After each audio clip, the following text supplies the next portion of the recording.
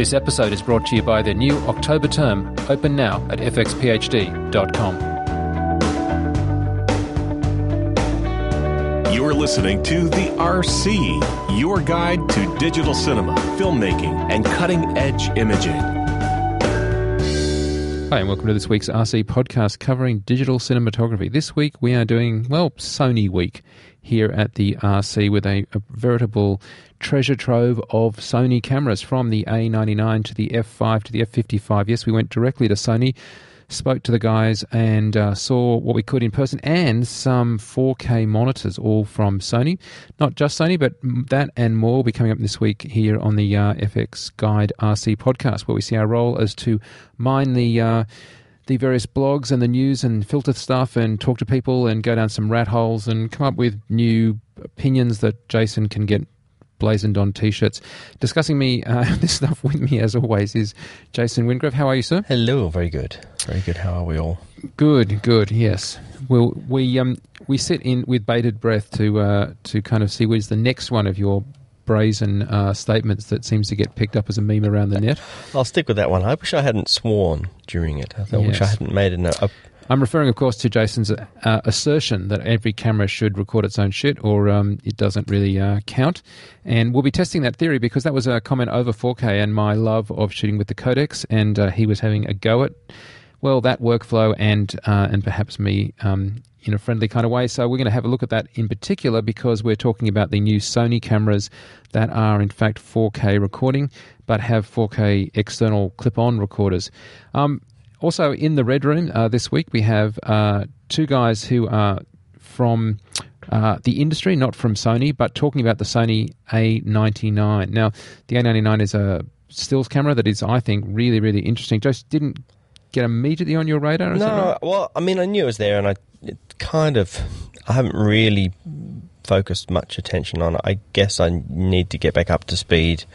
The more I see of the imagery, the more impressed I am, and it's definitely doing some very lovely things visually.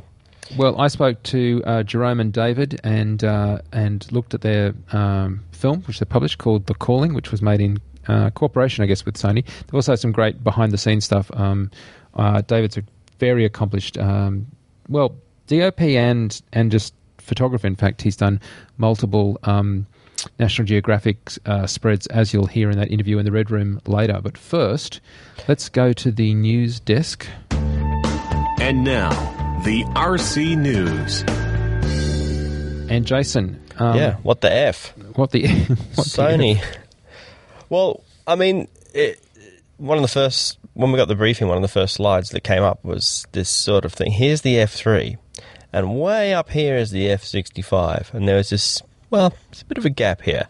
And when you look at it, you think, there is a bit of a gap, really. Because, the F3 is great, but there is a chasm between the F3's abilities and the hugeness of the 8K true 4K-ness of the F65.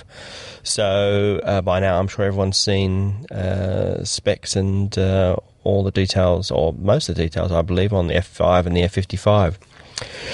But it was good to get the briefing in person. It's a couple of very capable, very impressive cameras. I don't know. They would have seen the specs, as this will go out the moment the specs are published. Okay. So for those of you that are sitting on an RSS feed and haven't seen that, we should probably run through them because I don't know that... I find with these cameras, unless you're paying close attention, so many are being released so quickly that it can be, a little daunting to try and keep up. And also... there's a bit of a question, what should I pay attention to? Like, is it worth paying attention to this new Sony SLR, the A99, or is it just a minor mod update? And I certainly think in the case of all three cameras from Sony we're talking about this week, but in particular, of course, the F5 and the F55, that they are significant additions to the line. Would you agree? Absolutely. It takes me, I don't know about you, Mike, but when you see this page upon page on slides and specs and things, it takes me at least a few days just to absorb it all. And I'm still doing it and still going through it this morning, a few days later, just still digesting the specs and how these cameras compare and just absorbing. It really takes my brain a while to work out where these cameras sit and to really get a good overview of them. But I think it's a real sort of epic F3 Alexa genetic love in, and out pops these two cameras. I think it's very Alexa-ish by first look, but then yet it's kind of F3-ish, and it's quite compact, modular, like DSMC systems. So there's a lot they've got right here, and as they stress to us what Sony have done over the last 2-3 years, since the F3, or before the F3 even came out, was this is camera, and these have been designed in consultation with the industry, with DPs, with DITs, post houses. So really getting a good breadth of feedback so that it works for everybody, because there's a lot of stuff that's terrific is a cameraman's camera, yet post people hate the workflow, or it's terrific, people love this format and this codec you come up with is fantastic, but the camera is like unworkably unergonomic. So we've really ticked a lot of boxes here, and they've learnt a lot, I think, from F3 and how that was received, and potential niggles with that camera. Okay, so I'm going to go off the official kind of just Sony line. So I just want to warn you, like, we have spoken to Sony officially, but there's also a bunch of stuff bouncing around on the net, a bit of stuff that's speculation, a bit of stuff that's our own speculation. And I think, if I can, Joe, so just give a bit of a run through for the stats, so that we can get an idea. So clearly, as the names would imply, the F5 is close to the F3, the F55 is close to the F65, though, as you pointed out, they both look remarkably like Epics.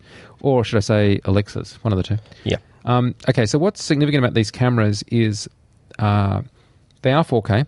They're capable of recording 4K. They can record 4K RAW, which was something that needs a little bit of clarification. It is slightly compressed. It's not 100% RAW, but it's more RAW than most people would call RAW. By my calculations, it's 1 to 3.6, or that's my calculation, that's Sony's. But the way you get 1 to 3.6, if you think about it, if you've got a CMOS sensor, every color point on that is defined initially as a black and white signal and then interpreted whether it came through a green dye, a red dye, or a blue dye. If you don't convert that debayed image into a fully debayed image and matrix it out, right away you get about a 3.6 to 1 compression, because clearly you've effectively got one reading for every pixel, and only when you turn that into RGB does that triple out. And because there are it's not quite as that simple, but it's pretty close. And so basically you can get a virtually uncompressed signal just by taking the raw stuff off the CMOS. And that's what they're recording on these two raw recording options, which are in fact the same raw recording option. This camera looks remarkably identical between the They are identical. The only thing I think is this F55 has a silver PL ring. Actually, not the PL ring. That's actually, as with the F3, it's got the two mounts. It's got the, I think they call it the F mount or the F3 mount behind that, and then you have the PL mount adapter which bolts into that. So the lockable, the lock ring on one of those cameras is black and one is silver. Otherwise, outwardly, dimensions, everything, they are exactly the same. It's the internal guts that is different, and although the same size, the sensor themselves is slightly different between the two as well. Yeah, the sensors being different also equates to the dynamic range and the properties that you can get from them. So the F5 has color filtering in their CMOS chip that's very similar to the F3. The F55 is, as you say, a global shutter, different sensor, and much more closer to the F65. Yes, it's still a CMOS, but it's just the way they tap that sensor, right, Mike, that makes it read it globally, not, I guess, sequentially.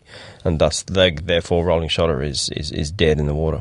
Yeah, now they've got a this 4K RAW recording option, which is, to think of it, it's a bit like, it's not, but imagine you were clipping with some mods a brick onto like a battery brick, like a V-lock on the back of a modified Epic. It's that kind of sort of back section clip-on, not as big as, say, the I/O option for the Epic, but it's it's like a sensible kind of same form factor. Unlike a V-lock battery, it looks identical to the rest of the camera, and it just extends it out. And that recording unit is the only way you can record 4K on the F5, because basically up until that point, the F5 is pretty much a camera aimed at the 2K HD market. But once you clip this thing on the back of it, it can go to 4K RAW.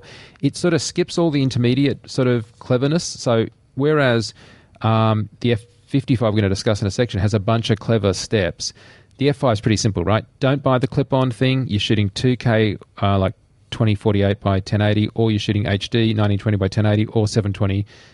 That's it. Yep. Game over. Click this on the back. Now you jump straight to 4K RAW, though of course you can record 2K RAW, but basically that's it. Yeah. F55 is different than that. It has 2 steps that get you there. So you've got the same 2K HD. Obviously, click the thing on the end, you get the 4K, but in the camera, in the F55, without that click-on extra module, you can record Quad HD, which is 3840 by 2160, or you can record 4K 4096 by 2160. So those are possible to be recorded, but of course they will come at the price of having to record them in some sort of compressed format. And this is where sorry, Justin, you want to say something? No, I was going to... I will talk about the Wingrove's paradigm and how that works with this recorder later on. Okay, well, I was going to say... and why I think it's more slightly bent than broken. Okay, but I will say this. So at that point, I'm like, okay, well, we can record some HD. And if you get the more expensive camera, you can sort of 4K on it. But what's that 4K you can record on it? And this is really, really interesting to me, what's able to be recorded on the cameras, because... it has XD cam, which is a 50 megabit per second 422 signal. Okay, XD cam, popular in certain circumstances. I could definitely see an F5 user wanting to use that. But then this is where it gets super interesting for me. You go to the SR, which is a 220 megabit per second or 440 megabit per second 422 or 444. Now, that SR format, that's what an old F900 would record if it was recording to a single... tape unit that was recording basically what used to be just standard HD. In the days that we had big HD tape machines, this is that SR format. And then they went from the tape machines to a solid state unit, which again was pretty bulky, but if you were lucky, you could run out 2 signals and you could record a 444 440 megabit per second signal. But this is a tape machine, albeit digital, now reduced down to the size of, I'm going to say, a very small, very squat. I guess it would be if I took a airline paperback and cut it in half. That's about the size of this recording unit, and that's a killer format. And then there's also a new format in addition to that, which is XAVC. Now that's something that will allow you to record up to 4K in 422, I believe, in 422. Yeah, so remind me if I'm wrong here, Mike, but what is being suggested, and I'm sure more will come out about this soon, is that XAVC is what looks like to be emerging, something that hasn't really been around yet, is a standard for 4K. It's a standard as proposed, but yet not widely adopted. So it's, yes, but if it was to take off... But there is adoptees in the wings, and this is not a Sony-only event. Sony is happy to say somebody else could also support XAVC. I guess a Panasonic would be a likely contender. And that sucker's going to record both of these 4K formats I spoke about, that quad or 4 times HD, which is not quite QF 4K. HD, that's called, and that's kind of domestic. You call it domestic 4K if you actually happen to buy just pop into your local shop and buy a domestic 4K monitor, which we'll talk about later. That this is the format that they're sort of adopting, almost nearly pregnant, not quite 4K. So, dear listener, you're sitting there and you're thinking, okay, well, if I don't have this RAW recorder on the back, what the hell is recording this Quad HD or 4K on this new XAVC? Like, how is it being done? Well, they have a new S/S Pro card. There's 2 slots, and it's kind of funny, I think, actually another bloody variation in what we thought was kind of stable, but obviously isn't. Well, it still use the same slot, still use the same format. You can still then use regular, if you've got S/S cards from your F3, etc., you can still use those cards. There'll be a limit to its data rate. They're basically higher data rate S cards, and which allows you to get into this higher stuff and above HD. And the AXSM cards. Yep. So just to be clear, the S Plus or Pro Plus, what is it called? The S Pro Plus. Yep. So that is the higher data rate SBS cards, and there's 2 slots of those in the camera. So you can have, I guess you need to RAID those, and then we're talking about the AXSMs. Now, okay. Which is a new format, a new design, a new size of SSD card to go into the dockable modular recorder. So these SBS cards are, to give you an idea, if you're recording 4K in this XAVC format in 422, about 20 minutes. If you're recording HD, or more like 2K and 422, about 60 minutes. And if you obviously went in something lower, like started having, I don't know, an MPEG thing in there, you'd record hours of the bloody stuff. The other cards, these AXSM things, come in at the moment one flavour, which is 512 gigabytes. And I think the other card we were talking about was 64 gig normally, the SBS Pro Plus. Yeah. And so these 512 gigabyte cards are capable of doing 16-bit linear 2K recording and 16-bit linear 4K recording, and are obviously pretty spec'd up. For example, that SBS Pro card, that's recording at 1.3 gigabits a second, maxed out. These new cards recording at 2.4 gigabits per second, or 300 megabytes a second write speed. Of course, you'll need a new reader to do that. You'll need a reader on your desk plugged in with USB 3 to read that. But that's the sucker that is the sort of memory heart of what's going on. Yep, the CR1, which is a reader only. It is not a writer. You can't copy to the card. It's read only at this stage. No price point. As with all of this stuff, no price point for that card. Just reading on the top of the card, the SBS Pro Plus, if you're doing 4K at XAVC, so not RAW, you're getting about 20 minutes on those 64 gig cards. That's what I just said. I just said that. I know. Okay. Kind of. Didn't I? Okay. I was just translating it. Okay. You were like just looking up something on the internet and didn't hear me talking.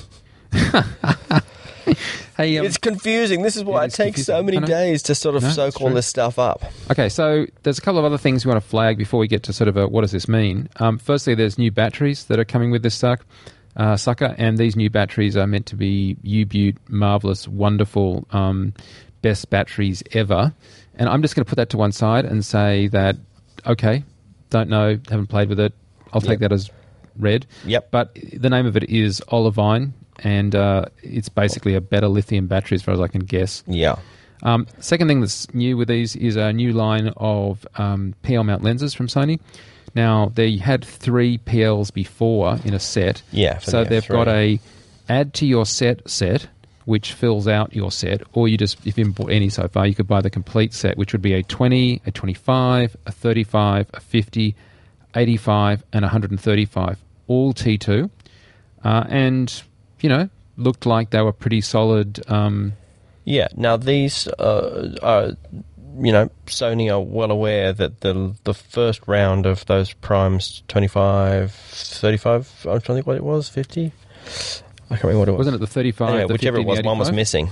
The first 3 lenses that came with the F3 or were packageable with the F3 kit, it had a few issues. Apart from being a bit bulky, there was some issues with lens travel and things like that and marking. So they cleared all that up. These new lenses are a slightly more streamlined form factor. We haven't seen anything in the hand yet, but just know that the original lenses that came with F3 are not so, I think, of the past. Although, as you say, that add to your existing kit allows you to put your bigger, bulky lenses in with these smaller ones. It's not quite such a streamlined kit, but from what we can, if you look at how much those original lens kit was, well, I think it was like 6 or 7 grand for the 3. This works out. This should work out as quite an affordable, particularly with the updates and the rebuilds and the extended focus range and or extended focus marking range. I guess extended focus travel. this should be quite an affordable and I'm sure better built kit, and should be a really good option actually. I'd like them a little faster than T2. I'd like them faster as well. And I'd like them to have the iTech technology, but that's just my personal thing. Because the cameras are capable of it, but these lenses aren't. I think, that's a different level of production. If you'll find yourself in a situation where you need a lot of eye data, then you rent or buy separate lenses. These are more for your everyday and non-visual effects, or I guess there's plenty of productions that don't need that data. The other thing to say is this is a pretty modular camera setup, so we haven't discussed it yet, and I don't think we should go too far into this, though a little perhaps, but there are a range of options for viewfinders. Now, somebody did a mock-up, I think, on Red User. It had a flip-out screen on it. This is not the case at all. Completely wrong. And I think they don't know how serious that was, but there are a combination of LCD type that can bracket on, and also an OLED. There's a really nice 720p OLED. Looks very much like the Alexa sort of format, or a BOM. Looks very nice. And there's a 7-inch LCD monitor only, and there's what you've probably seen pictured by now is the 3.5-inch monitor stroke viewfinder. Clip the loop kind of thing off, and you have you can look through or flip all of it off, and the hood off and everything, and you've got an LCD there. It's all articulated on a mounting arm that's positionable and mountable in plenty of places around the camera. One of the issues with, say, the F3 and cameras of late is the fact that, I've got one viewfinder and it's stuck on the back, but I really want to put this thing on my shoulder. They've really thought about the fact that this stuff, like the Alexa, you can put this on the shoulder, have the weight comfortably balanced, and get a viewfinder to your eye perfectly. Or put a view, if you're standing up and working off a tripod, flip it all off and just go with the viewfinder. So this is, flexible in these. Flexible in this department for sure, which is something that was really needed, and no doubt has been as a result of industry feedback. So the cameras have a wide gamut. They use the S-Log2 gamma curve, so you can get a really nice signal out. Anyone who's used an F55 will know it's very well set up for an ACES workflow. Very high, very wide color gamut, which gives you tremendous, high potential opportunities. Okay, so just the only thing I haven't mentioned is the frame rate. So these cameras can shoot off speed. It's dramatically affected by whether or not you have that RAW recorder on the back or not. You can do some recording off speed without the RAW recorder on the back. So, for example, in the F5, for example, you could go to 120 frames if you're using that XAVC HD codec. Stick the RAW recorder on the back, you can make that 120 frames in like 2K, but in RAW. And don't forget, whenever you basically stick that recorder on the F5, it's RAW. Just think of it as because it's not going to be that expensive. Yeah. It's not going to be super expensive because it's not got a lot of smarts in it. Yeah, or 60 frames a second in 4K with that RAW recorder. Yeah, absolutely. On the F5. Now, that's important. On the F55... on board, you can do 120 frames a second, again, using that XAVC. If you stick the RAW recorder on the back, you can go up to 240 frames a second in 2K RAW, or 60 frames a second in 4K RAW. Now, the only thing I'd say about this is I would like it if... Well, I guess you should comment on this because it's your assertion, but I'd like it if we could actually record some 4K higher frame rates on board the F55. I think it'd be nice to be able to get up and start getting some, without a RAW recorder, because the RAW recorder is good, but it is, as I say, kind of dumb. So you're generating not only a lot of frames, a lot of data. So it's going to be a lot of actual gigabytes at the end of the day to offload. Yeah. The other thing I just quickly want to say is with all of these 2K, there's no sensor crop with any of this stuff. It's all running full frame. You go to 2K, go to HD, and there's no cropping whatsoever. You're always working with the full Super 35 part of the sensor. I said I was going to go off the reservation, so let me just do that and say what our guesstimates are on pricing, because there is no formal pricing from Sony. Yeah. Okay, you do yours and I'll do mine. So these are just guesses now, but I think that the F5 is going to come in between 20,000-25,000.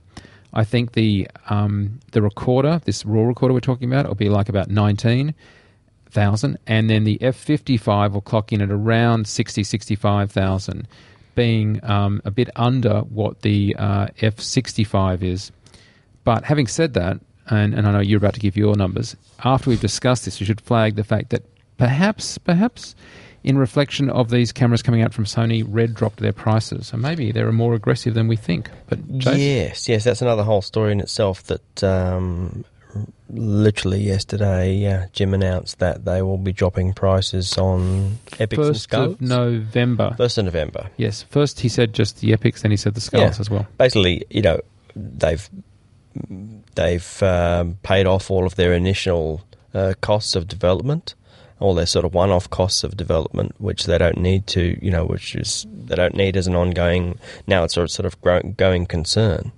So they can either keep on charging you the same old money and pocketing the difference, or bring out new cameras to justify justify keeping these ones, to justify lowering the costs on these. But I think they're just going to lower the costs. So again, we don't know what those prices are going to be, but it's interesting timing as always. Hey, yeah, it's. So, what are your estimates on the competitive? What are your estimates on the cameras? We were the same on the F5. I'm thinking around 25. And I got to say that we know nothing. We have not been. We've been given nothing. This is completely off the top of our heads. We've not been given any. If you've seen prices on the net, then they're wrong. They have not come from any sources. Sony themselves have said there is no fixed prices, no firm prices. It's all made up, or it's come out of the backside of some rep. 25K, I think, for the F5. Given the fact that F3 is, so what does it say, about 15 or so K? And the F3 is not dead, it's not dying, it's staying. It's still staying as part of the lineup. F55, I think it needs to be, given that it is competing with Epic, I think I'm going to say more around the 45K mark. Okay. The SSD module, the dockable recorder, the AXS-R5, I think, because what they're also doing is marketing the R5 recorder as a 4K recording solution. And this is, I don't know if this has been announced yet, but I don't believe it's embargoed, is that this is the recorder to let you achieve 4K recording on the FS700. So I think it needs to, although Sony have often had a recorder that is more expensive than the camera it fits on, I reckon it should be around 10K for that module. So that makes an F55 with and we're imagining these cameras are going to come with some sort of, probably with the EVF. So apart from media, you're going to have a camera that's say 55 grand, which is significantly cheaper than an Alexa, significantly cheaper than a F65 on your doorstep. I wouldn't have agreed with you, except for Red dropping their prices. To me, looks like Red saying we are determined to be seen as being cheaper than the other guys, so we're going to drop our prices. So with that in mind, you're probably right, but I'll keep my initial numbers until we find out what's going on. Yeah. No, I'm going to go back to the Red dropping their prices. I don't want that to come across as the fact that I think they're being sneaky or there's anything underhanded or anything sort of tactical or anything. I just think, look, hey, every time you open your laptop, there's a new camera system. And although very competitive, the Epics have been around for a year plus or so, which is a long time in the world of cameras. So look, hey, it's, if you can drop the price, great, drop the price. You have the ability to either gouge more or drop the price, great. Good on him for doing that. The Epic's going to go to 6K as well with the Dragon chip, which will now be out sort of February to April next year. Mm-hmm. And apparently that's going to require an Epic upgrade beyond just the sensor, whereas initially it had just been the sensor. But they're holding the line at 6K on that. So obviously we're not talking necessarily apples to apples. I don't need... Still don't know a price for that upgrade yet, though. 6. It is 6. I think, I can't remember. Maybe we do. Yeah. It's been a long time. I think it's been a long 16. time since it's been announced versus the ability to actually get it. The Epic upgrade I want for the dynamic range, not for the, going up to 6K. I don't really I don't look at 5K and go, oh, God, if I only had another K, I'd be there. Yeah. But I do say I'd like more dynamic range, and I think they know that. Really? I'm just constantly amazed. At how I'll shoot something on the Epic and just the ability to, if I go, that shot is screwed, forget it. I'll get it into Red Cine X and just grab the exposure slider, boom. Wow, would never be able to tell. Hasn't got noise yet, hasn't got anything. I'm just constantly amazed at the ability in Red Code to be able to pull stuff around that is significantly under or over, and save it with no problems. Yeah, so I think RAW is. I've probably poo-pooed. There's the whole thing is 8 bits, 10 bits, or whatever is okay if it's the right 8 bits or 10 bits. But it also is if you shot it correctly and there's no issues and you've exposed it right, or you don't need to get any extra information out of anything. But I think RAW is still definitely RAW is the way to go. Yeah, and I'm very impressed with. If I didn't get more latitude, I would definitely say so my sort of subset of that is I'd like a more sensitive chip. I'd like this not at 800 ISO. I'd like it 2000, 2400 kind of range. Even if the same latitude but more sensitive, I would take that. And not hugely, but I think just 800's a bit. Yeah, it's so last year. Yeah, stop and a half, a couple of stops more if you can. A couple of stops useful when you go off speed. Yeah, absolutely. I think start losing stops that is quickly. Probably where, and Red, but no doubt would acknowledge this quietly. I'm sure that in terms of the low light, particularly what Sony's doing, are kicking Epic to the curb in that particular department, I think. Hey, so let's discuss how this would now work. So let's say I've got an F55 set up. I want to go out and do some cool stuff.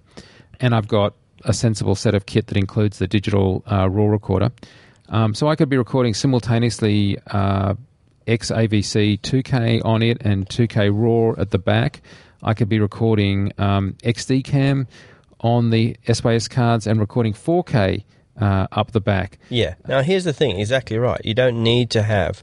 Editors do not have to even see any of the RAW. They don't have to touch any of that. You can just be giving them very nice, handy, drag and drop 1080p files that are completely matched and paired and timecode identical to the RAW files, which you can keep and archive and stand by ready for grading. Of course, no use if nobody can read the files, and here we can report that both Adobe and Avid actually have beta plugins that are reading the XAVC and reading it pretty successfully. So we don't want to be in a position that you've got the only format that no one can read, and so therefore you can't do anything with the files. That seems to be something that'll get fixed pretty quickly. The trick will be, obviously we want to have basslight, film light, we want to have resolve, we want to have all of these other things being able to read the raw XAVC. No, yes. What do we call it? Well, the RAW and the XAVC, right? RAW and the XAVC. These two new formats, we want all that stuff to be readable.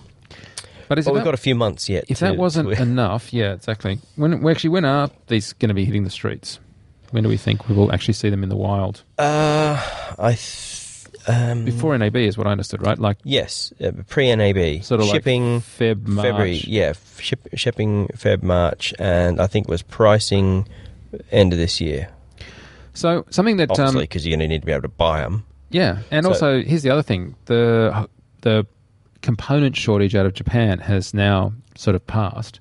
Prices have come back down. Yep. But obviously, if you are Sony, you want to wait until you're close to shipping to know what the current kind of ebb and flow of component pricing is on some of this stuff and what your yields are. So I understand that. And I think there is a valid... I I guess, workflow for them to be able to announce this stuff and get a little bit of feedback on pricing, a bit more feedback on pricing, and or start to hear conjecture about what it is, and as you say, establish pricing around about the time when you need to be selling them. It's great to get out there. I guess this is interesting that they're not launching at any particular.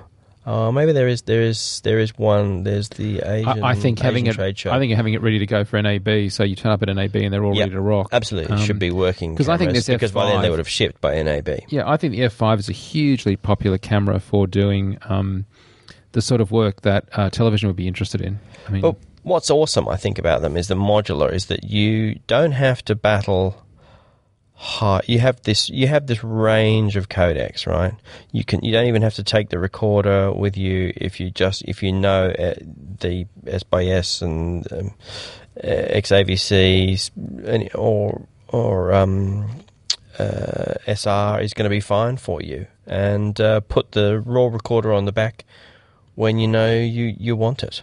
Also, something that's modular in the sense that it's an extra module that can be removable is audio. So there's an interchangeable audio sort of unit on the side. You can either have that supporting 2 channels with XLRs. There's going to be another version, actually sort of 1.1, which will support 4-channel AES audio. So you have a choice there in terms of audio specifications as well. Yeah, that's right. Now I'm going to talk about the dockable thing, the recorder. Now, where I think this is the get-out-of-jail-free card and doesn't break the rule, is the fact that this thing is a module. It's modular. It docks on the back. All the data, all the power, all passes through. No external cables. No. If this had been a camera that had that raw thing right on the back and there was no little seam there, and it had the option, we'd say, great, it's recording its own shit. It's a pretty fine line, my friend, between this and a small codecs box sitting on the back of a camera. This camera is recording its. If you put the module on the back, this camera is recording its own shit. And if the whole basis of the rule is an external thing. Yeah. Apart from the extra cost, and again, that is an argument we can't have yet because we don't know what it's going to cost yet.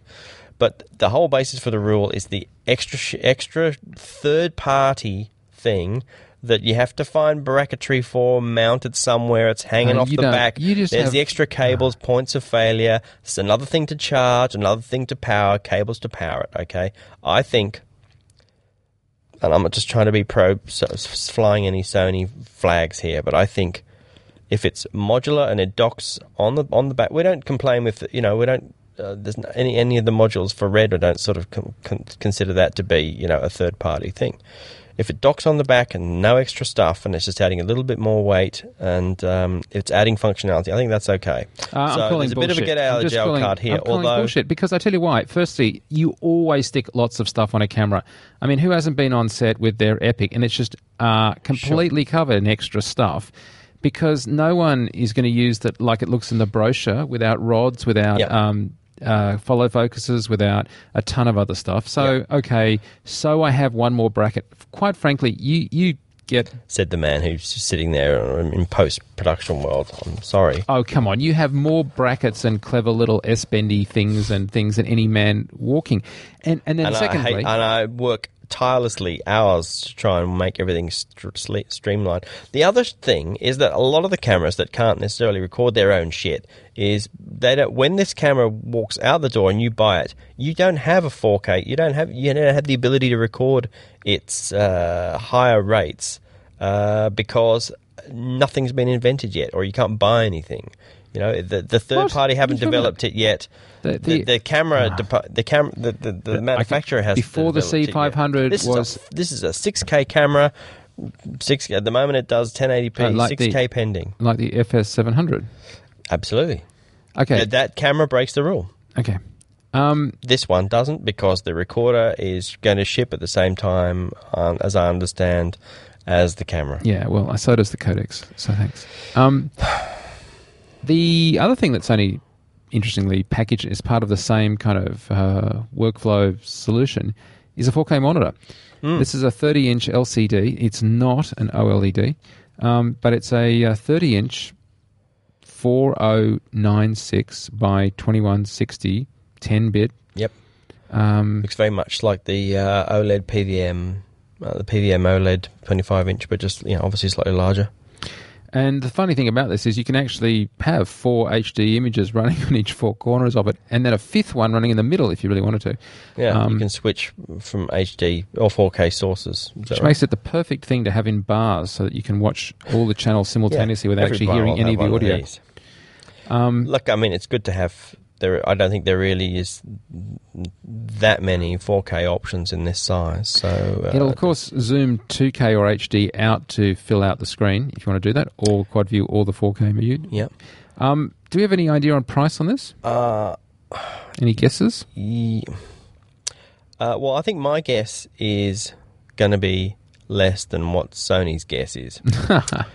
I was sort of working out the fact that since it's about $5,000 or so for the 4K, for the HD 25-inch OLED, that a non-OLED, slightly larger 4K monitor, slightly from 25. There's a 20. Yours is 25-inch. Hang on a second. I thought you meant in pixels. You mean in no? Inches Okay, across. Slightly larger in physical screen size. So if you can buy a HD OLED 25-inch for, say, 5K, I would have thought a 4K, 5 inches, what is it, 32? How big is this one? 30. So 5 inches larger screen, not OLED but LCD. I would have thought it should be maybe 10, 12. That's my guess, like and 22. I predict it's going to be more. Yeah, It's going to be 22, 20-ish grand. Okay. Okay, so what did you think of it? What did you think looking at the pictures? Forget the money. What do you think of looking at 4K imagery on a 4K screen? Oh, okay? Sorry, I thought you were talking about the. I'm just talking about what do you think of 4K monitors? I'm not talking. Yeah. Just well, I was sort of a bit. 4K has been, that's nice, nice if you have it, but no biggie. I wasn't really massively. I thought 4K, 5K as an acquisition, terrific. Then downscale to 2K, and what's the real point? 1080p, nice projected. 1080p, on a 50-inch plasma can look great. Mm-hmm.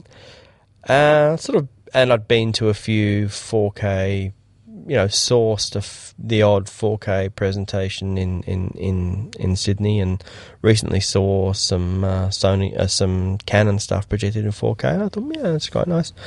Until I saw the new domestic, in inverted commas, 84-inch 4K LED from Sony, which we saw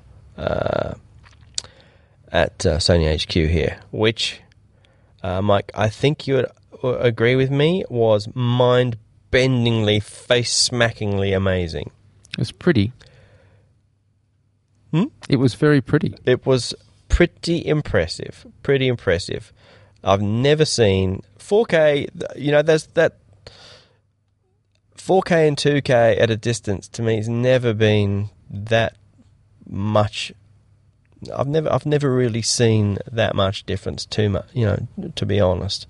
And it could have been just, the projector or the way the projector is set up, or I don't know. I've never really been blown away by a 4K image. And this isn't even quite, this is like the domestic 4K. This is Quad HD 3.8K, I guess you'd call it. And I was just astounded at the level of detail, and I could. Although I guess it's 84 inches, I was probably sitting, I don't know, maybe 6 feet away, and it filled your 10 feet away. Maybe it filled your vision, just like sitting in the cinema. The level of detail was astounding. We were watching F55 footage on it, going via single HDMI, I think, right? I think the idea was that the HDMI spec can handle this. Because at the point of projecting or rather displaying 4K, you can basically get down to much lower data rates than you are. Yeah, so this was coming off a PC via a single HDMI, and it was astounding. It actually does have 3G HDI SDI 4 times ports on it, or 4 3G HDI SDI ports, and also 2 display ports. It's and 4 HDMIs, I think. Yeah, but I think it's 25 grand. But it's a little bit out of my range. But in the future, I can. The upshot of it was that I guess I'd been poo-pooing 4K as a consumer thing. Like HD's perfectly fine enough. Who cares about 4K apart from the fact that there's no content? It didn't really matter, but I thought this is not really going to catch on, as people are just not going to see the difference and not really going to care much. I mean, it's been a tough enough adoption for, say, Blu-ray that, people are buying Blu-rays now just because, and people will buy a Blu-ray player over a DVD player just because they're really cheap now, and they'll do, because they're there and they can play both, and, and it's no biggie. But I've never really seen a 4K future for domestic until this point. Blu-rays? Oh, my God. The number of... You know what I hate about Blu-rays? I hate that you can buy a Blu-ray and it won't play on your Blu-ray player. Yeah. Like every other DVD plays on your DVD player unless you buy it from overseas. Yeah, the whole copy protection, all that sort of we're going to come up with completely sucks. And that sucks with DVDs as well. But yes, the utter copy protection bullshit that goes on. Your Blu-ray player doesn't have the right version of software, or your disc has a higher version of software than your player does, or please connect your DVD player to the internet. Which, of course, everyone's is not.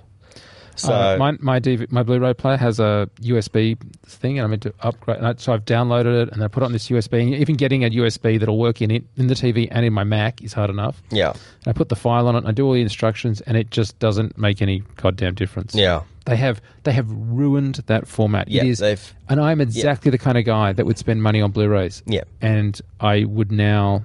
If the format wasn't enough to sort of, sour that whole thing and extend the adoption it's just crap. Confusion, then all that sort of update software bullshit and disc format is complete bollocks. So that alone will kill but having said hard media. You can go to the Apple Store, download an HD movie. That plays pretty easily. Yep.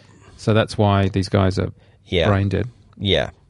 But I guess anyway, looking at this monitor, and if somehow if you've got access to it, if it's around, or if they're doing a bit of a road show, I know there's not many of these monitors around, but they are shipping, and they are doing the odd sort of consumer domestic kind of tours, or should be able to be seen in your local high-end home theatre shop, I guess.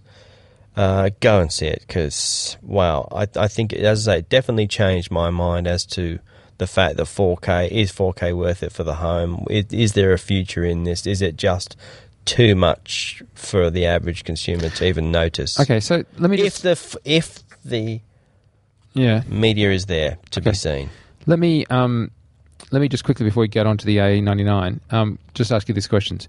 Would you, in the right circumstances, see yourself buying an F5, buying an F55, or buying a 4K telly?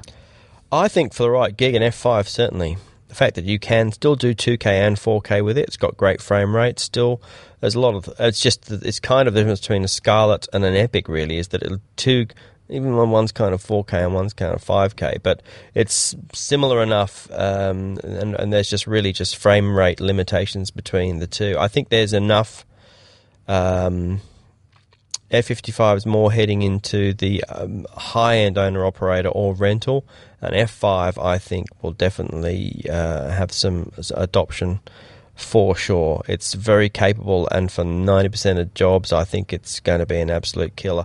It's small. This thing, I don't know if the specs are out there, but 130, 13, pretty much 13.5 by 12 by 20 centimeters long, really. It's quite small. Really quite compact, and as I said, we can strip it all down and make you don't have to have all the modules on if you don't need them. So I think it's very good, very clever, and the ability to be able to not have the module, not have the raw recorder on the back, and just record on S by S, record on very simple, small, portable.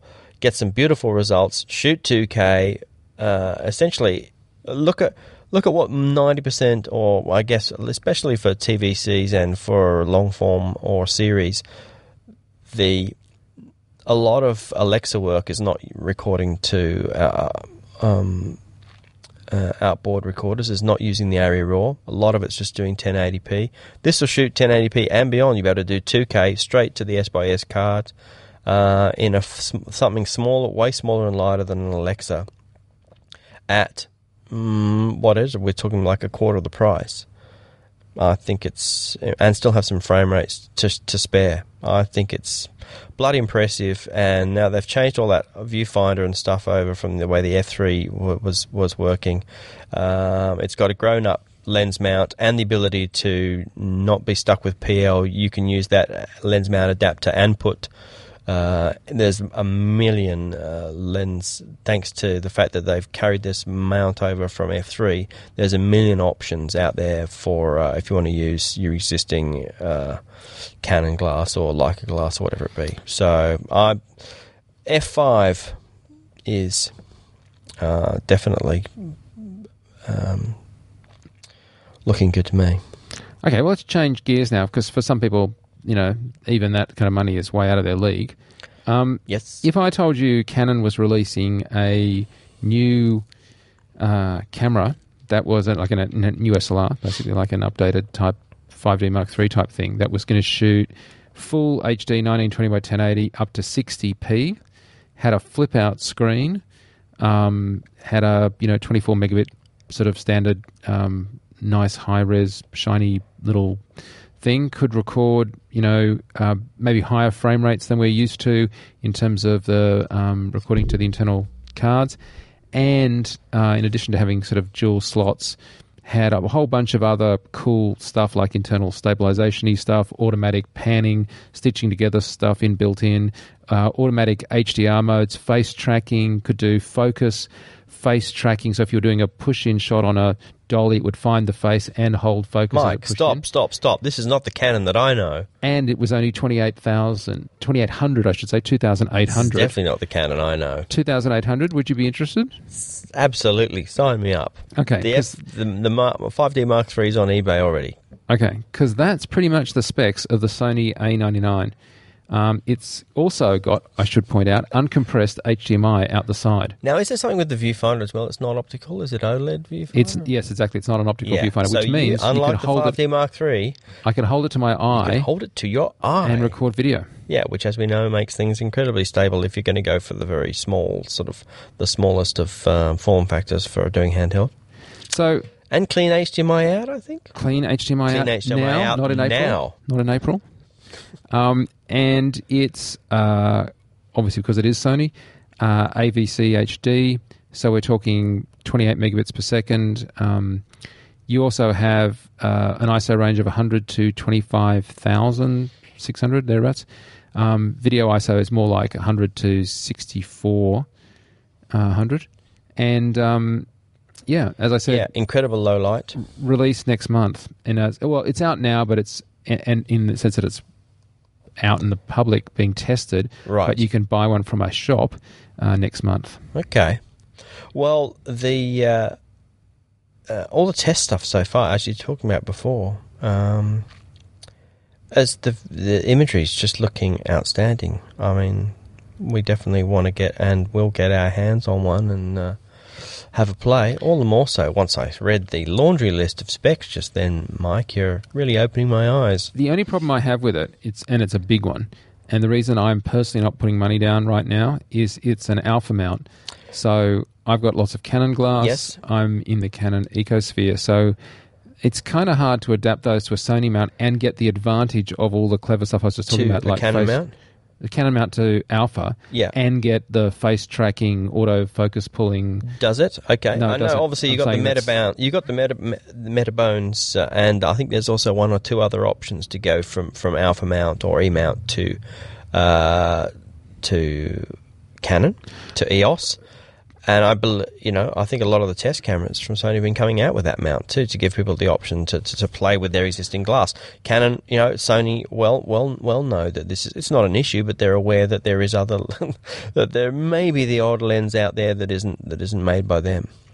So there is definitely options out there to get these other lenses on, and it's not crazy. So as I said at the outset of the show, we got to talk to Jerome Thelia, and I'm probably saying Jerome's surname wrong, and I apologise about that, and David Mclain. Now, Jerome's actually, I guess, a colorist. He handles a lot more of the workflow. I think he goes beyond just being a colorist.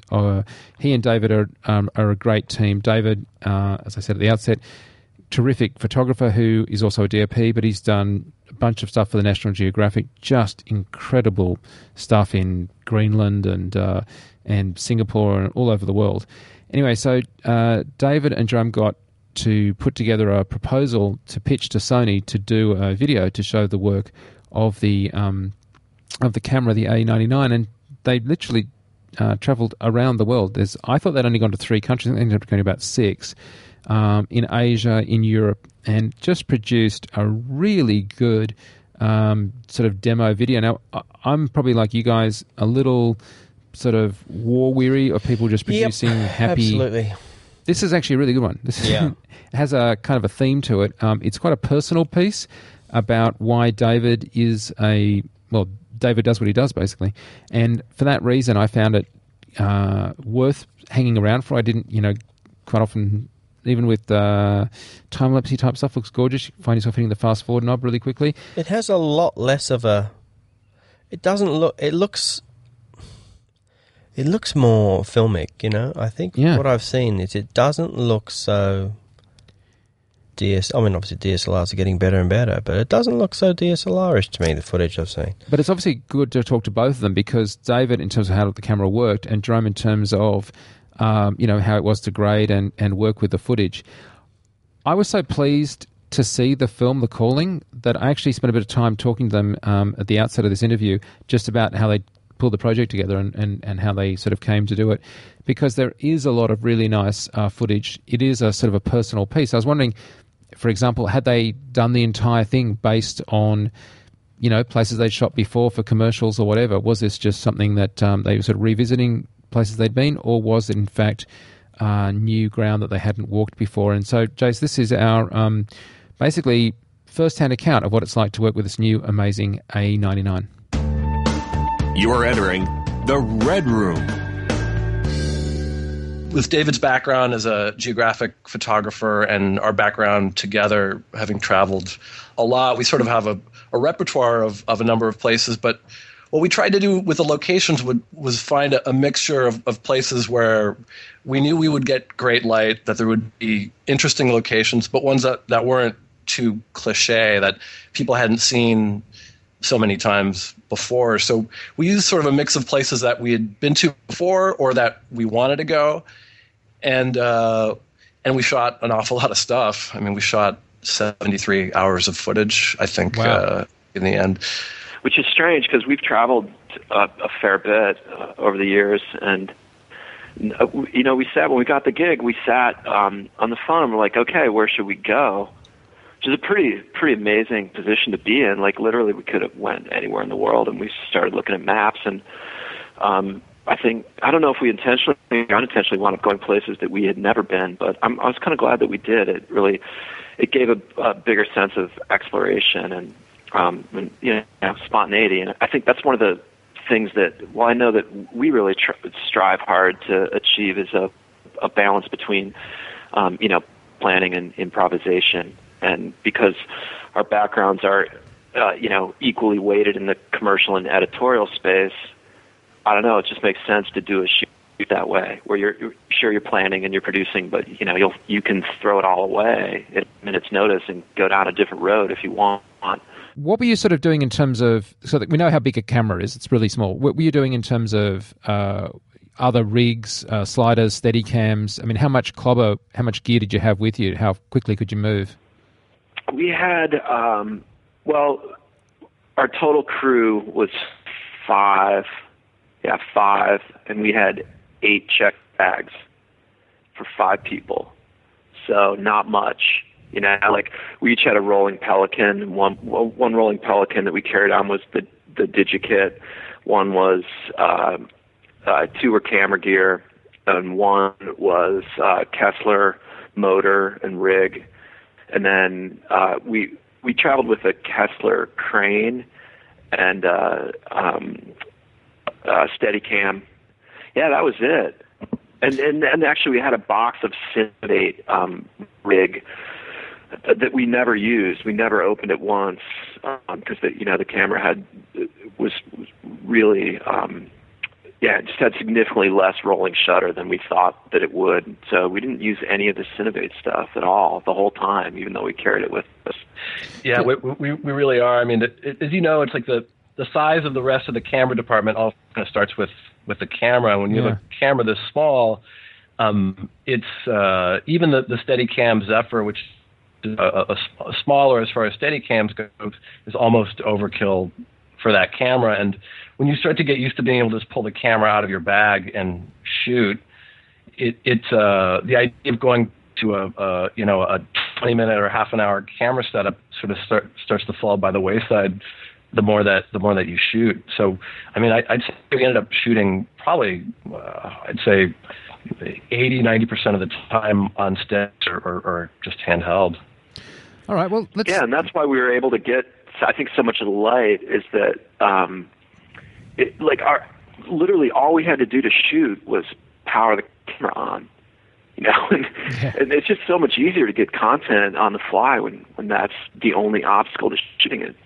Well, also, if you're shooting people that aren't actors, then you don't want to be imposing a huge amount of setup time in front of them or near them because the moment's lost, right? Right. Exactly. Hey, so let's just talk... And that counts, Let's talk about the imagery just before we get to the camera. One last thing.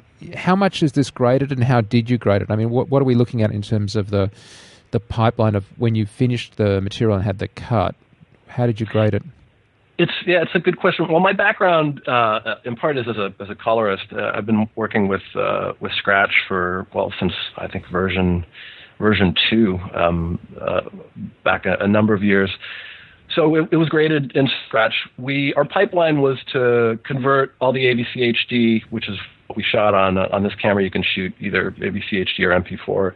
We chose, of course, AVC HD because it's better. And we transcoded everything to ProRes, which, I guess if we had cut in something other than Final Cut, maybe Premiere, we would have been able to cut the AVC HD directly. But I'm a little bit old school that way, in that, just having nice, solid ProRes files to cut in FCP made sense. And then I graded the ProRes files in Scratch. So, as a colorist, you could imagine there is a fair amount of grading, but on the other hand, I have a tendency to take a sort of a light approach to grading. I don't use any presets. I sort of grade from more with a sort of a feature film sort of touch, not so much a heavily manipulated commercial touch.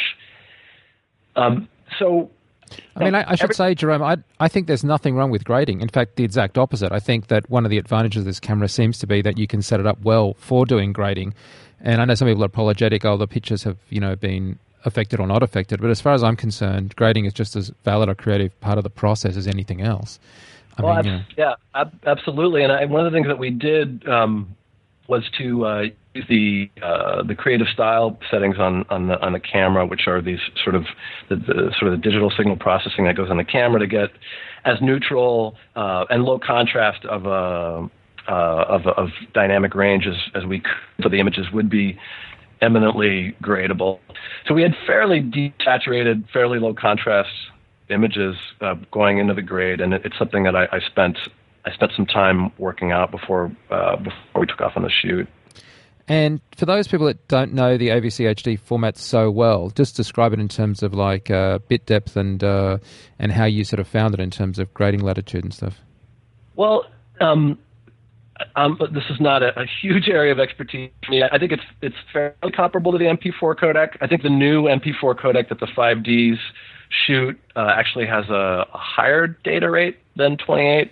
I could be wrong. You probably know more about that than I do.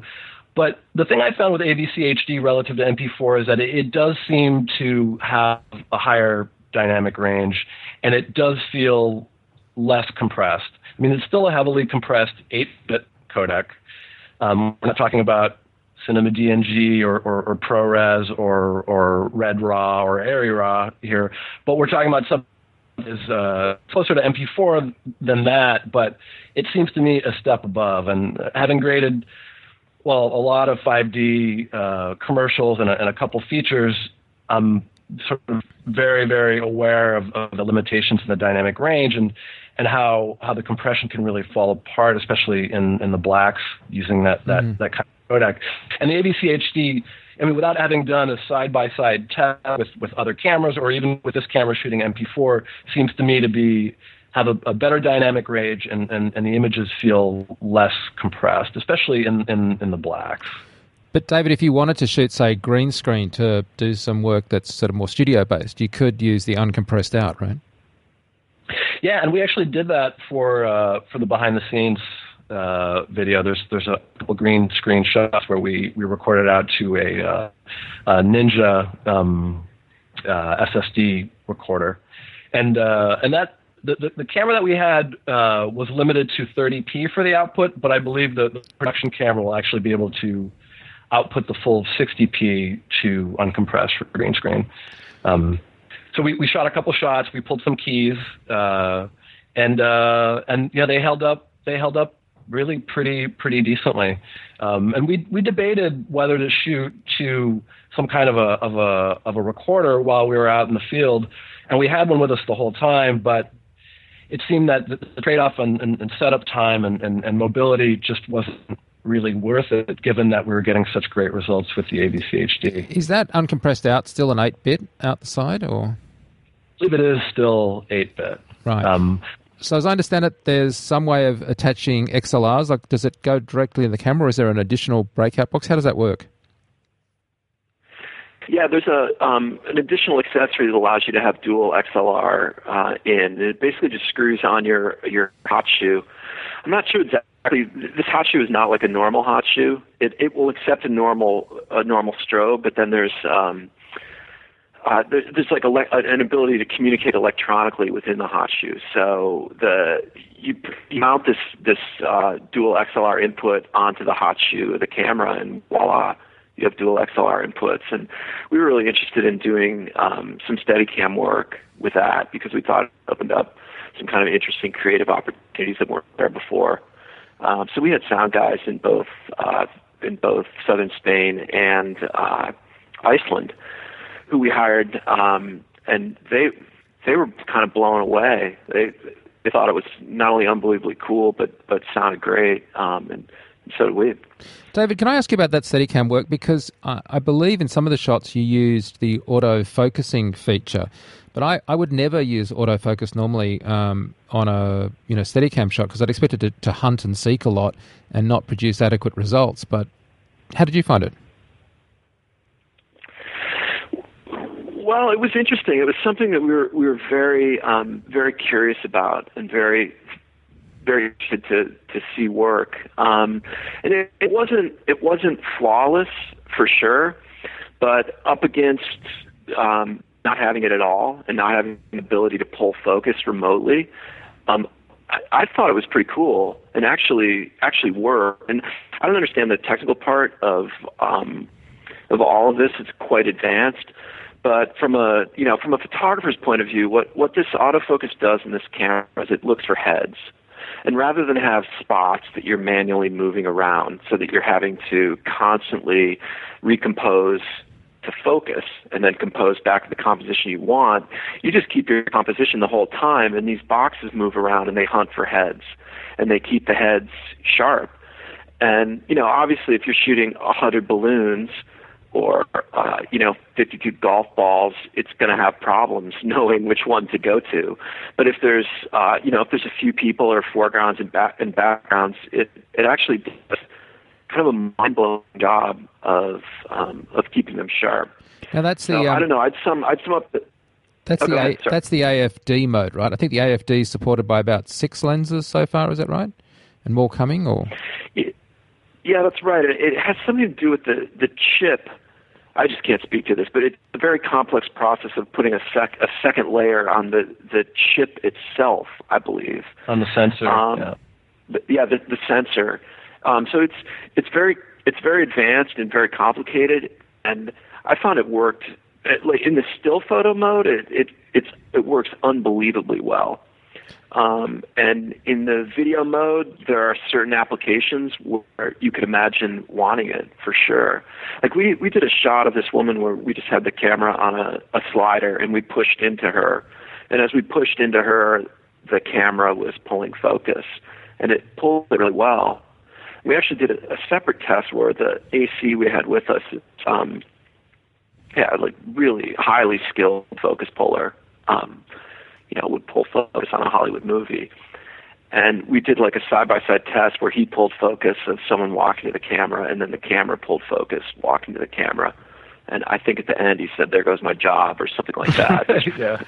Of course, he's still going to have a job for a long time to come, and it's not that simple. But there are times when you could use that and would want it.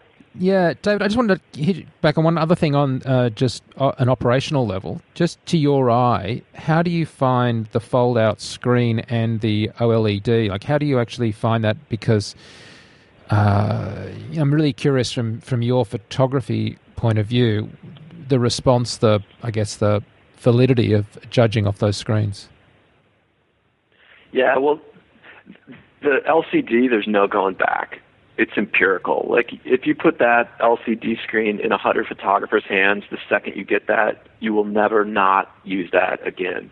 It's incredible. You can lay the camera on the ground and flip the screen around and look up at it. You can hold it above your head and look down. You can angle it at 90 degrees or 180 degrees. You can hold the camera at your waist. You can hold the camera off to the side. You can ride on a motorcycle and hold the camera off to the side and down. And there's almost nowhere you can put the camera where you can't rotate the LCD screen to see it. So the EVF is it has pros and cons, and I think people who are coming to it from the motion world they're not going to have a problem with it at all. I think still photographers are going to have a little bit of a problem adjusting to the electronic nature of the viewfinder rather than the optical viewfinder that they've been used to their whole lives.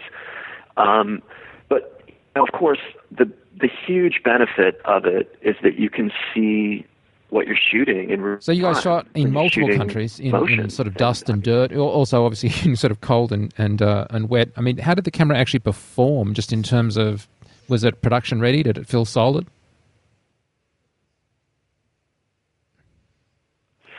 Yeah, I mean, we never, we really didn't have problems with the camera going down in any reason because of the environment, like ever, and especially overheating. It never overheated anywhere, including Vietnam, which was just, and there were two temperatures there, like hot and hotter. And yeah, it performed unbelievably well, I thought. And the only problems we had were firmware, just because we were running beta firmware on some of the cameras, and there were some issues that way. But in terms of durability and holding up to the environment, and especially overheating, no. Well, I've got to say, I love the portrait work, like the faces stuff in the calling, but there was just other scenes where it just seemed to be that you've managed to capture such a marvelous quality of light. So, clearly any good camera in the hands of a good photographer can produce good images, but it's reassuring to hear from you that you enjoyed shooting with it, and certainly the images terrific. So congratulations so much on doing it, and thank you so much for talking to us today, guys. It was really great. Oh, thanks so much for having us, Mike. Thanks so much, Mike. Thanks, Jerome and David, for that. That was terrific. Really good chat. And there's also a couple of really good, good behind-the-scenes videos, as well as the Vimeo links in the show notes, of course. But there's a couple of behind-the-scenes and chats with the photographers about it. So it's really good to see behind the scenes as well as what gear and how light the rigs are and how simply they shot them. But I'm tempted. I tell you, I'm tempted. I've just not come to love the 5D Mark III. Certainly not as much as the Epic, but I've got a few functionality things better than the 5D Mark II, but I've just not. I haven't. It's not. I just haven't quite come to love it. Not like the 5D yet. Mark II, which just holds a special place in my heart. Yeah, which is of course was. I guess keep just imagery. I don't know. I mean, it's just doesn't. It's not a big enough leap visually. It's not as the pictures aren't a big leap better. Yeah, it's nice. I mean, I like the ISO. I do. I like the shit in low light. Hey, so there's a couple of other things we want to do, and in a second we're going to give you an opportunity to win some software, which I guess I should have mentioned at the top of the show. But yes. a couple of other things I want to mention because they come off the back of that A99. I was making wisecracks about having HDMI supported at release in November. Apparently, you can do that right now if you work for Canon, but if you're anyone else, you have to wait until April to do it. Yeah, which just pisses me off no end. Because I just, first I heard of it, I just thought, this is just a real cock act. Sorry, I do like your Canon, but if you can do the software now, do it now. Seriously, if you know you can do it and you've got it, and again, if it's in beta and there's a few rough edges to polish, terrific. But, April, I can't think what they would be doing in April, what the timing of that would be. I don't know. Is there something happening around April? Anyway, I can't work it out, but I'm sure there's some marketing reason why they're holding it back. And I don't know what it is. Half a year. Half a year is a long time in SLRs. That is just dumb. As we've, it's exponentially becoming a very long time in this industry, and if people have bought this thing and you've got that ability, terrific. Then just share it. Seriously, people. Having said that, thank you very much for developing it. We do Thank you very much for developing it, although using it will break Wingrove's paradigm, because you would then need to actually have an external piece of equipment with external batteries and cables to be able to plug it in to be able to use the thing. Hey, but since you've already probably got all those other cables just to be able to shoot HDMI, just to be able to shoot video anyway, fair enough, it doesn't really make much of a difference. Speaking of rants, are you any less likely or more likely to revisit Final Cut Pro X now it supports native R3Ds? Yes, I am, and I have somewhat. Really? I've touched on it a little bit, and it's getting interesting.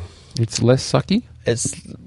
My original issues and what's held me back with, apart from the fact that I could drag and drop stuff, red footage, and with Premiere, which I've adopted at the moment, I could have multiple monitors and put menu, like you can with Final Cut Classic or whatever. You could drag your monitors around and have multiple monitors. Up until this point, Final Cut Pro X has been a single monitor thing. That's it. It's designed to run on an iMac. And what do you mean you're going to have an external monitor? So what are they? You couldn't use it. You couldn't do anything on a second monitor. It just could go. You have to do everything on the single monitor, and it couldn't work with RED files. So the two main add-ons to this new update is run with native 4 and 5K R3D files and have an external monitor, although you don't have quite the options of what you can put on that external monitor. You can put like a sort of a media browser thing, or you can put like your viewers, like your media viewer windows on there, which you wouldn't really do because that traditionally always sits above the timeline. So you can certainly put all your media browsing and stuff on that side, but you can't really then have next to that like your list of filters or any of that sort of stuff. But literally within 5 minutes of launching the thing, I had running on two monitors, I had dragged and dropped 5K footage, I'd done a simple grade, and I could play it back in real time, 5K epic footage, out through a Blackmagic card, which was another thing they hadn't been able to update. I think that was a little bit an update a little bit ago, but until fairly recently they didn't have much in the way of external card support. So I was quite impressed in 5 minutes to be able to do that, and what seemed to be running reasonably smoothly, although that was on Mac, 2-year-old Mac Pro. But yeah, there's still a couple of little things to be sorted out, but we are getting closer to. I'm sure for a lot of people that would be absolutely right now. Final Cut Pro X is a a viable thing. I think there's still something with OMFs. They can't do OMFs, but maybe they can do another couple of formats of audio export. You can also take advantage of the Red Rocket card. I was expecting it to play back kind of choppily. There was a little tiny bit of something, but I think what it also does is that background rendering. Do you have a Red Rocket?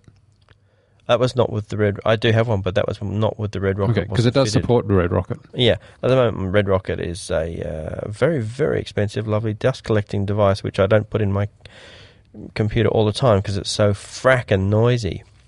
But it does this sort of background kind of transcoding to ProRes. So while you're working away, it's slowly working on making your footage easier to...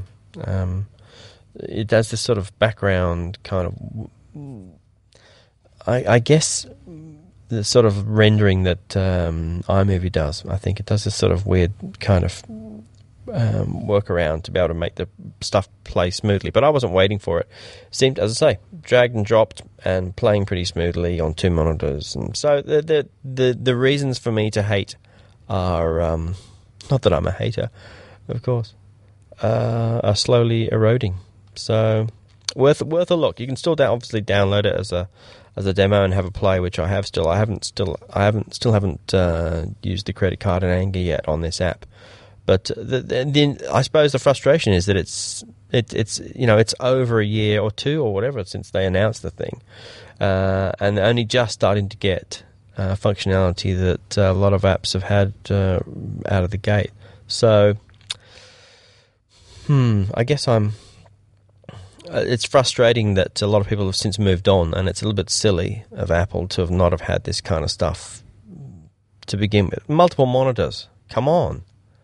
Seriously, when you've been able to do that for years and years and years with Final Cut Pro 7 to launch a new one and just put it all in one window and expect pros to be happy, that's just really dumb, and they would have lost a lot of people, and they're going to have to slowly get them back. It's a real marketing misstep, but hey. Yes. Well, anyway, it's. You wish you'd never asked. No. I just I was curious because I think Premiere has come forward in leaps and bounds. I do tend to think there is a big problem with the timing of this. I think it's a huge problem. Hey, just under gear, I just wanted to flag something. We've just posted on the FX PhD blog the new True Color review that I did with Tom Gleason. Now, that's a really interesting form of new light where LEDs excite a phosphor panel. If you want to check that out, go over to fxphd.com. Where we have amazing new stuff with the new term as well. So check out that mini review Tom and I do. There's also footage out now showing what it looks like to see the black and white stuff coming off the Epic M. Yeah, I mean, that's on Red User, links on the show notes, but it does look very nice, actually. I think the sharpness is what's evident there, even on the Vimeo. You can certainly look at it in HD properly. I'm sure you can get some very nice black and white graded out of color stock, and people do it all the time. But it's still nonetheless very good to see a fashion photographer shoot this stuff who's used to shooting black and white, and to see the results that they get out of the camera. It's obviously still a very niche machine. It's a niche body. But still, it's really nice to see some imagery. As used on Saturday Night Live, our good friend Jason Diamond and his brother, who was shooting with it in last weekend. Hey, so we've been tracking something here for a while because it's held out enormous promise, and it's now time for it to move into sort of the general use category, and that's Film Convert, which is a film stock emulation piece of software. Now, we first saw this a little while ago, and we've been literally tracking it. And Jace, you separately were speaking to the Film Convert guys, which is... not aware that you were as well. No, that's all good. I mean, we think it's really, really interesting. This is a way of taking something... I'm glad you think that way. Yeah, taking some R3D footage, for example, making it look like a particular film stock, so it might be 5207 or something that I'm picking, and this being able to target a film stock and make it look is, of course, a skill that many colorists have to retarget stuff so it can intercut with other stock. Yeah. But for you who are perhaps less experienced at doing that, as I am, even though I know exactly what I want. Getting it to actually happen is another matter. Yeah. And Film Convert does this exceedingly well. And Jace, do you want to talk about our opportunity for people? I will touch on in a minute, but I think I'll just talk about how they're achieving it somewhat. Is that they've obviously shot these stocks for a start. They start with film and shoot. They haven't just gone, oh, yeah, I think it should look like this. They've gone out and, with every one of these film stocks, black and white and colour, gone and physically shot them. I guess mapped, and you probably know more, having tracked it a bit more than me, Mike, kind of mapped every one of the colours and colour charts so that, I guess, as you say, targeted. It's not just putting an overall look on these things. They actually make your footage respond the same, look like that you shot with the same sensitive stock, I guess. The reds will be the same, have the same level of red sensitivity, and the shadows have the same level of greens that might come out of the sky. It's actually looking at every part of the spectrum and how it's how sensitive or not it is. And also, one of the other things it does is add grain, and not just by taking a crappy scan of some regular grain and slapping on everything. It applies the grain across each stock as the grain would be seen in that stock. And so if one particular stock is more, you're going to see a little bit more grain in the highlights in one stock and a little bit more in the blacks here. And this film is a little bit faster, so you would naturally see a little bit more grain in the blacks. Then again, that will be applied across the board, right, Mike? And I think the other thing is that it knows, or you tell it what your original source footage is, and it doesn't apply a look, slap it over the top of whatever your incoming footage is. The look that is applied is dependent on the source imagery. So whether you shot on red or raw, R3Ds, whatever, it looks at that. And so there's a $99 version which has 8 film stocks and outputs 1080p.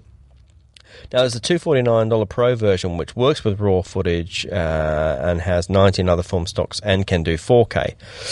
There's also a standalone version and a plug-in version of the Pro version, Pro software, which will work with After Effects and FCPX. I would totally recommend you go to filmconvert.com and look at the examples page. Yes. And now, the reason... Sorry. Yes, go ahead. I was going to say, because you're absolutely right. The thing about the stock is really significant, because the way that a piece of emulsion gets its different responses is in an individual colour, obviously before they've been turned into RGB when they're in the original yellow, cyan and magenta on the unexposed negative. In one of those layers, there can be up to 3 layers of different film grain with 3 different layers of granular size to capture different speeds at different responses. So in every Vision 3 stock, a individual colour layer, as I say, in negative before it's turned into RGB, itself has 3 layers, and that complexity of film grain is what is often lost on just, as you say, slapping noise on it. And that response, the responsiveness of the target stock, as well as how it's reacting to the light, is what these guys are picking up on. And you can see that when you see these examples, because they have stuff that was shot literally simultaneously or one after another on Red MX stuff and on ARRI 435 cameras using, say, Kodak Vision 3 stock.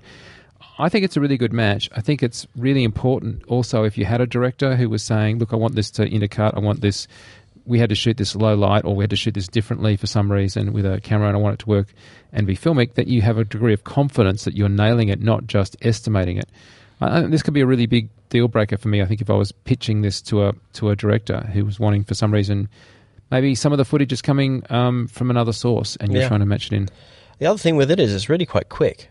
I just had a quick play and did some transcoding out to ProRes and things, and it was I was very impressed with how considering it's rendering not just colour but it's adding grain, subtly adding grain. I expected it to take a lot longer than it was. It was sort of cranking through it. Now, so thanks to Craig Herring from Rubber Monkey Software, they are giving away a Pro license of your choice, so whether you can do plug-in or standalone, I think, a license of your choice. Now, what you need to be is the first person to email us here at the RC@fxguide.com go to filmconvert.com and be the first to tell us who is the guy grinding metal in the video. Apparently he's got a bit of a cult following. It might take a little bit of Googling, but apparently there's a bit of a clue somewhere, although I couldn't find it, so it's a very good clue. The IMDb page for Return of the King. Ah, shush. Hey, it's $250 worth of stuff, so jump right in. But we have to take it on the basis of what email arrives to us first. I don't care if you sent it first. We have to get which arrives first, because sometimes they go through filters. But yeah, we'll keep an eye out, and the first one we see that has the correct answer, we will... If you are not a winner, then you can still be a winner. You can use... they've also set up a promo code, FX Guide, for the next 14 days. So until 15th of November, you can get 20% off, which is not unsubstantial discount. You can get 20% off using the FX Guide code until 15th November. So you know what else? Good on them. Do you know what else? Craig. Thank you very much, Craig. And we're going to be playing with it, and we'll talk in an upcoming episode about some of the aspects. And thanks for going to the effort. I think this would have been a substantial... I'm not sure how long they've been working on it, but... it's been a while. If you look at the behind the scenes and doing the tests required to get the information to make this work right... Anyone who's done camera tests will know they're a complete pain in the ass. So, not only do you have to do the test, then you've got to make that work within a piece of software. So, very clever. So, do you know what else shot digitally and recorded, quote, not on their own shit, that produced really interesting, very cinematic results? No. That would be Skyfall. Ah, yes. That would be the new James Bond film. Desperately keen. I can't tell you how pants-wettingly keen I am to see. Right. To see it. Because I'm seeing it in a couple of days. Yeah. You go fuck yourself. Yeah, thanks. That's good, because I think the release here is another bloody month away, 22nd or something, yep. I think, here in Australia. 27th of November. Yeah, that's right. That's late in November. Though listeners... it's already out in UK. In UK, not in the US. Yeah. So I will see it, but not before my friends in the homeland. Yes, I'm very, very, very keen. I know people who worked on it, and they were very impressed. They had Alexa Studios and Alexa M's for some rigs and Alexas, and they said that it was faultless, and they love working with them. Very happy with the cameras. It looks bloody good. And I'll tell you, the trailers, the footage. Wow. And I'm very happy that the so far audience feedback and review seems to be good, because this franchise was dying on the vine there for a little while and was cancelled and back off and back on again. So, as a long time Bond fan, I'm very happy that what this looks like, it's flagged it to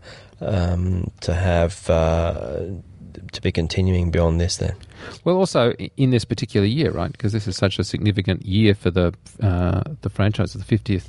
Anniversary of Bond. First Bond shot digitally, and the first digital film for Roger Deakins, who shot it. And Roger Deakins is really good. Yeah. He's just really good. Yeah. If you haven't seen the trailer, just go and look at it. It's just like the top of your head will pop off. It's just, it's like awesome good. And a welcome antidote to Quantum of Solace.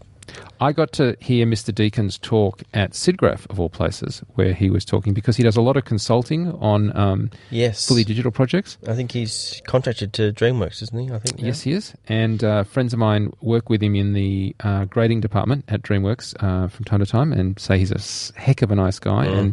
And grading a film with him is basically a lesson in film school. But I got to sit and have a splendid hour and a half, I think, listening to him discuss films. And what was great about it is he discussed not only the films, but he had clips he would show.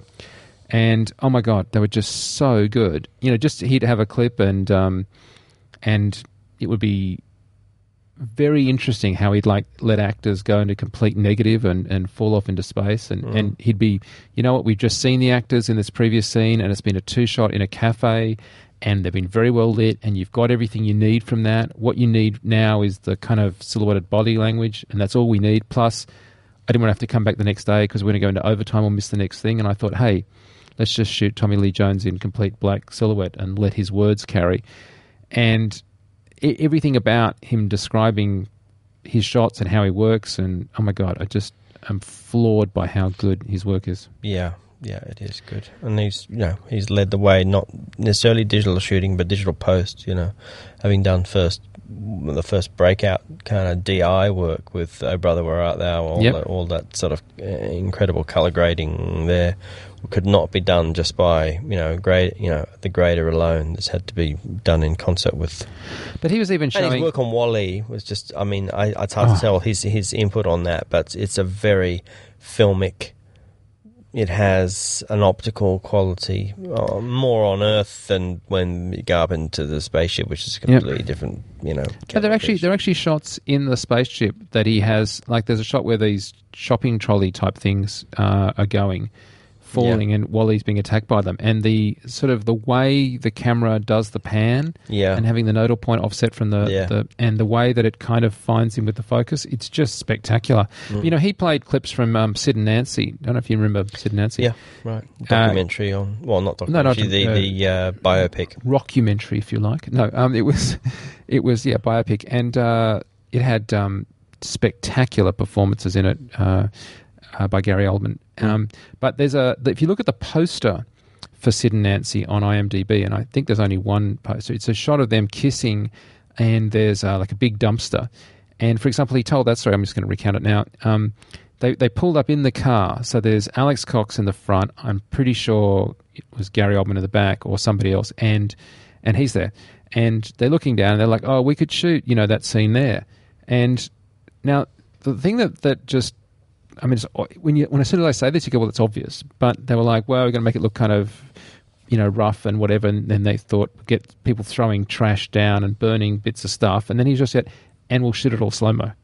And the second that you see this shot, which is grotty and grimy, and there's falling garbage, and it's just nasty, right? It's not a pretty picture. In slow motion, it's a love story. I mean, he just, it's not like he did it because it was a cool shot. He did it because at the heart of this tragic story is a love story, and he's just the way he describes the shots, and like we didn't have any time to set up, we didn't, but all he had time to do, and the budget to do and stuff, was shoot this one shot in kind of slow mo, and then it just makes it, and it's so iconically great in the film that, as I say, it's been picked up for the poster. Even of course that's a still, but it reminds you of that shot, and time again, he was just finding ways of servicing the story without pulling everything out of the truck, without doing things. Just great to hear him talk. If you ever get a chance to hear him talk. Yeah, he's a good teacher. Oh, my God, yeah. Anyway, so I just thought I'd drop that so that I could show off that I've got, tickets to that, and you don't. And I just thought it'd be a really cruel thing to say. Yeah, thanks. No problem. Right. No guests allowed. Yeah. Okay. Yeah, it was fine. No worries. Quick little Twitter shout-out? Yes. And an important... Well, not so much a Twitter shout-out, but... a Facebook shout-out. Can we do a Facebook shout-out? For not on Twitter, Viv. Yes. So Viv runs Red Apple Rentals, which is a rental company, which, oh, by the way, guess what? Also happens to have Codex. What a good segue for rentals. Now, Codex is what was the recording device of choice on 007. And Viv is a great guy. We've shot with him and used his stuff. We're shooting with some of his stuff, 35mm, I think I said last week on the show. He's a great guy. So the site, the link, because it's not Twitter, is Facebook/Red Apple Camera Rentals, all one word. And just a really nice guy. And redapplerentals.com is his website. And I think he's just about to get, or has got, a set of Hawk anamorphics. We might talk about that next time because they've just released their retro vintage 1974 Hawk V74. I think they're awesome, super mega flary vintage looking anamorphics. Might try and speak to someone there at Hawk because they're doing some pretty bloody amazing things. Can I also say, Viv's good, he's an all-rounder and he's a shooter and he has Epics and lots of Alexas and puts money back into the gear, not into his pocket. Well, I'm sure he puts some in his pocket as well. But, hey, I want the guy to be in business. Can I also just flag how much I enjoyed talking to Jerome and David earlier in the show? Like, these are really good guys. They listen to the show, but... I mean, we really are keen to connect with people that are using the cameras and doing stuff, and And especially so when they're such nice guys. And really, if you, as I said earlier in the show, you should check out the videos in the show notes. But they're really very, very talented guys. Yes, thank you to everybody we had on, and thank you to Sony, and thank you to everybody who's and to Rubber Monkey, and everyone who. Yeah, absolutely. And thank you guys so much for listening. We really appreciate it. Well, that's it for another week. I'm heading overseas soon, Jace, but hopefully we'll get one when I get back. Same. Talk to you soon. Okay, see ya. Thanks for listening. Send your questions or comments to rc@fxguide.com. Copyright 2011, FX Guide, LLC.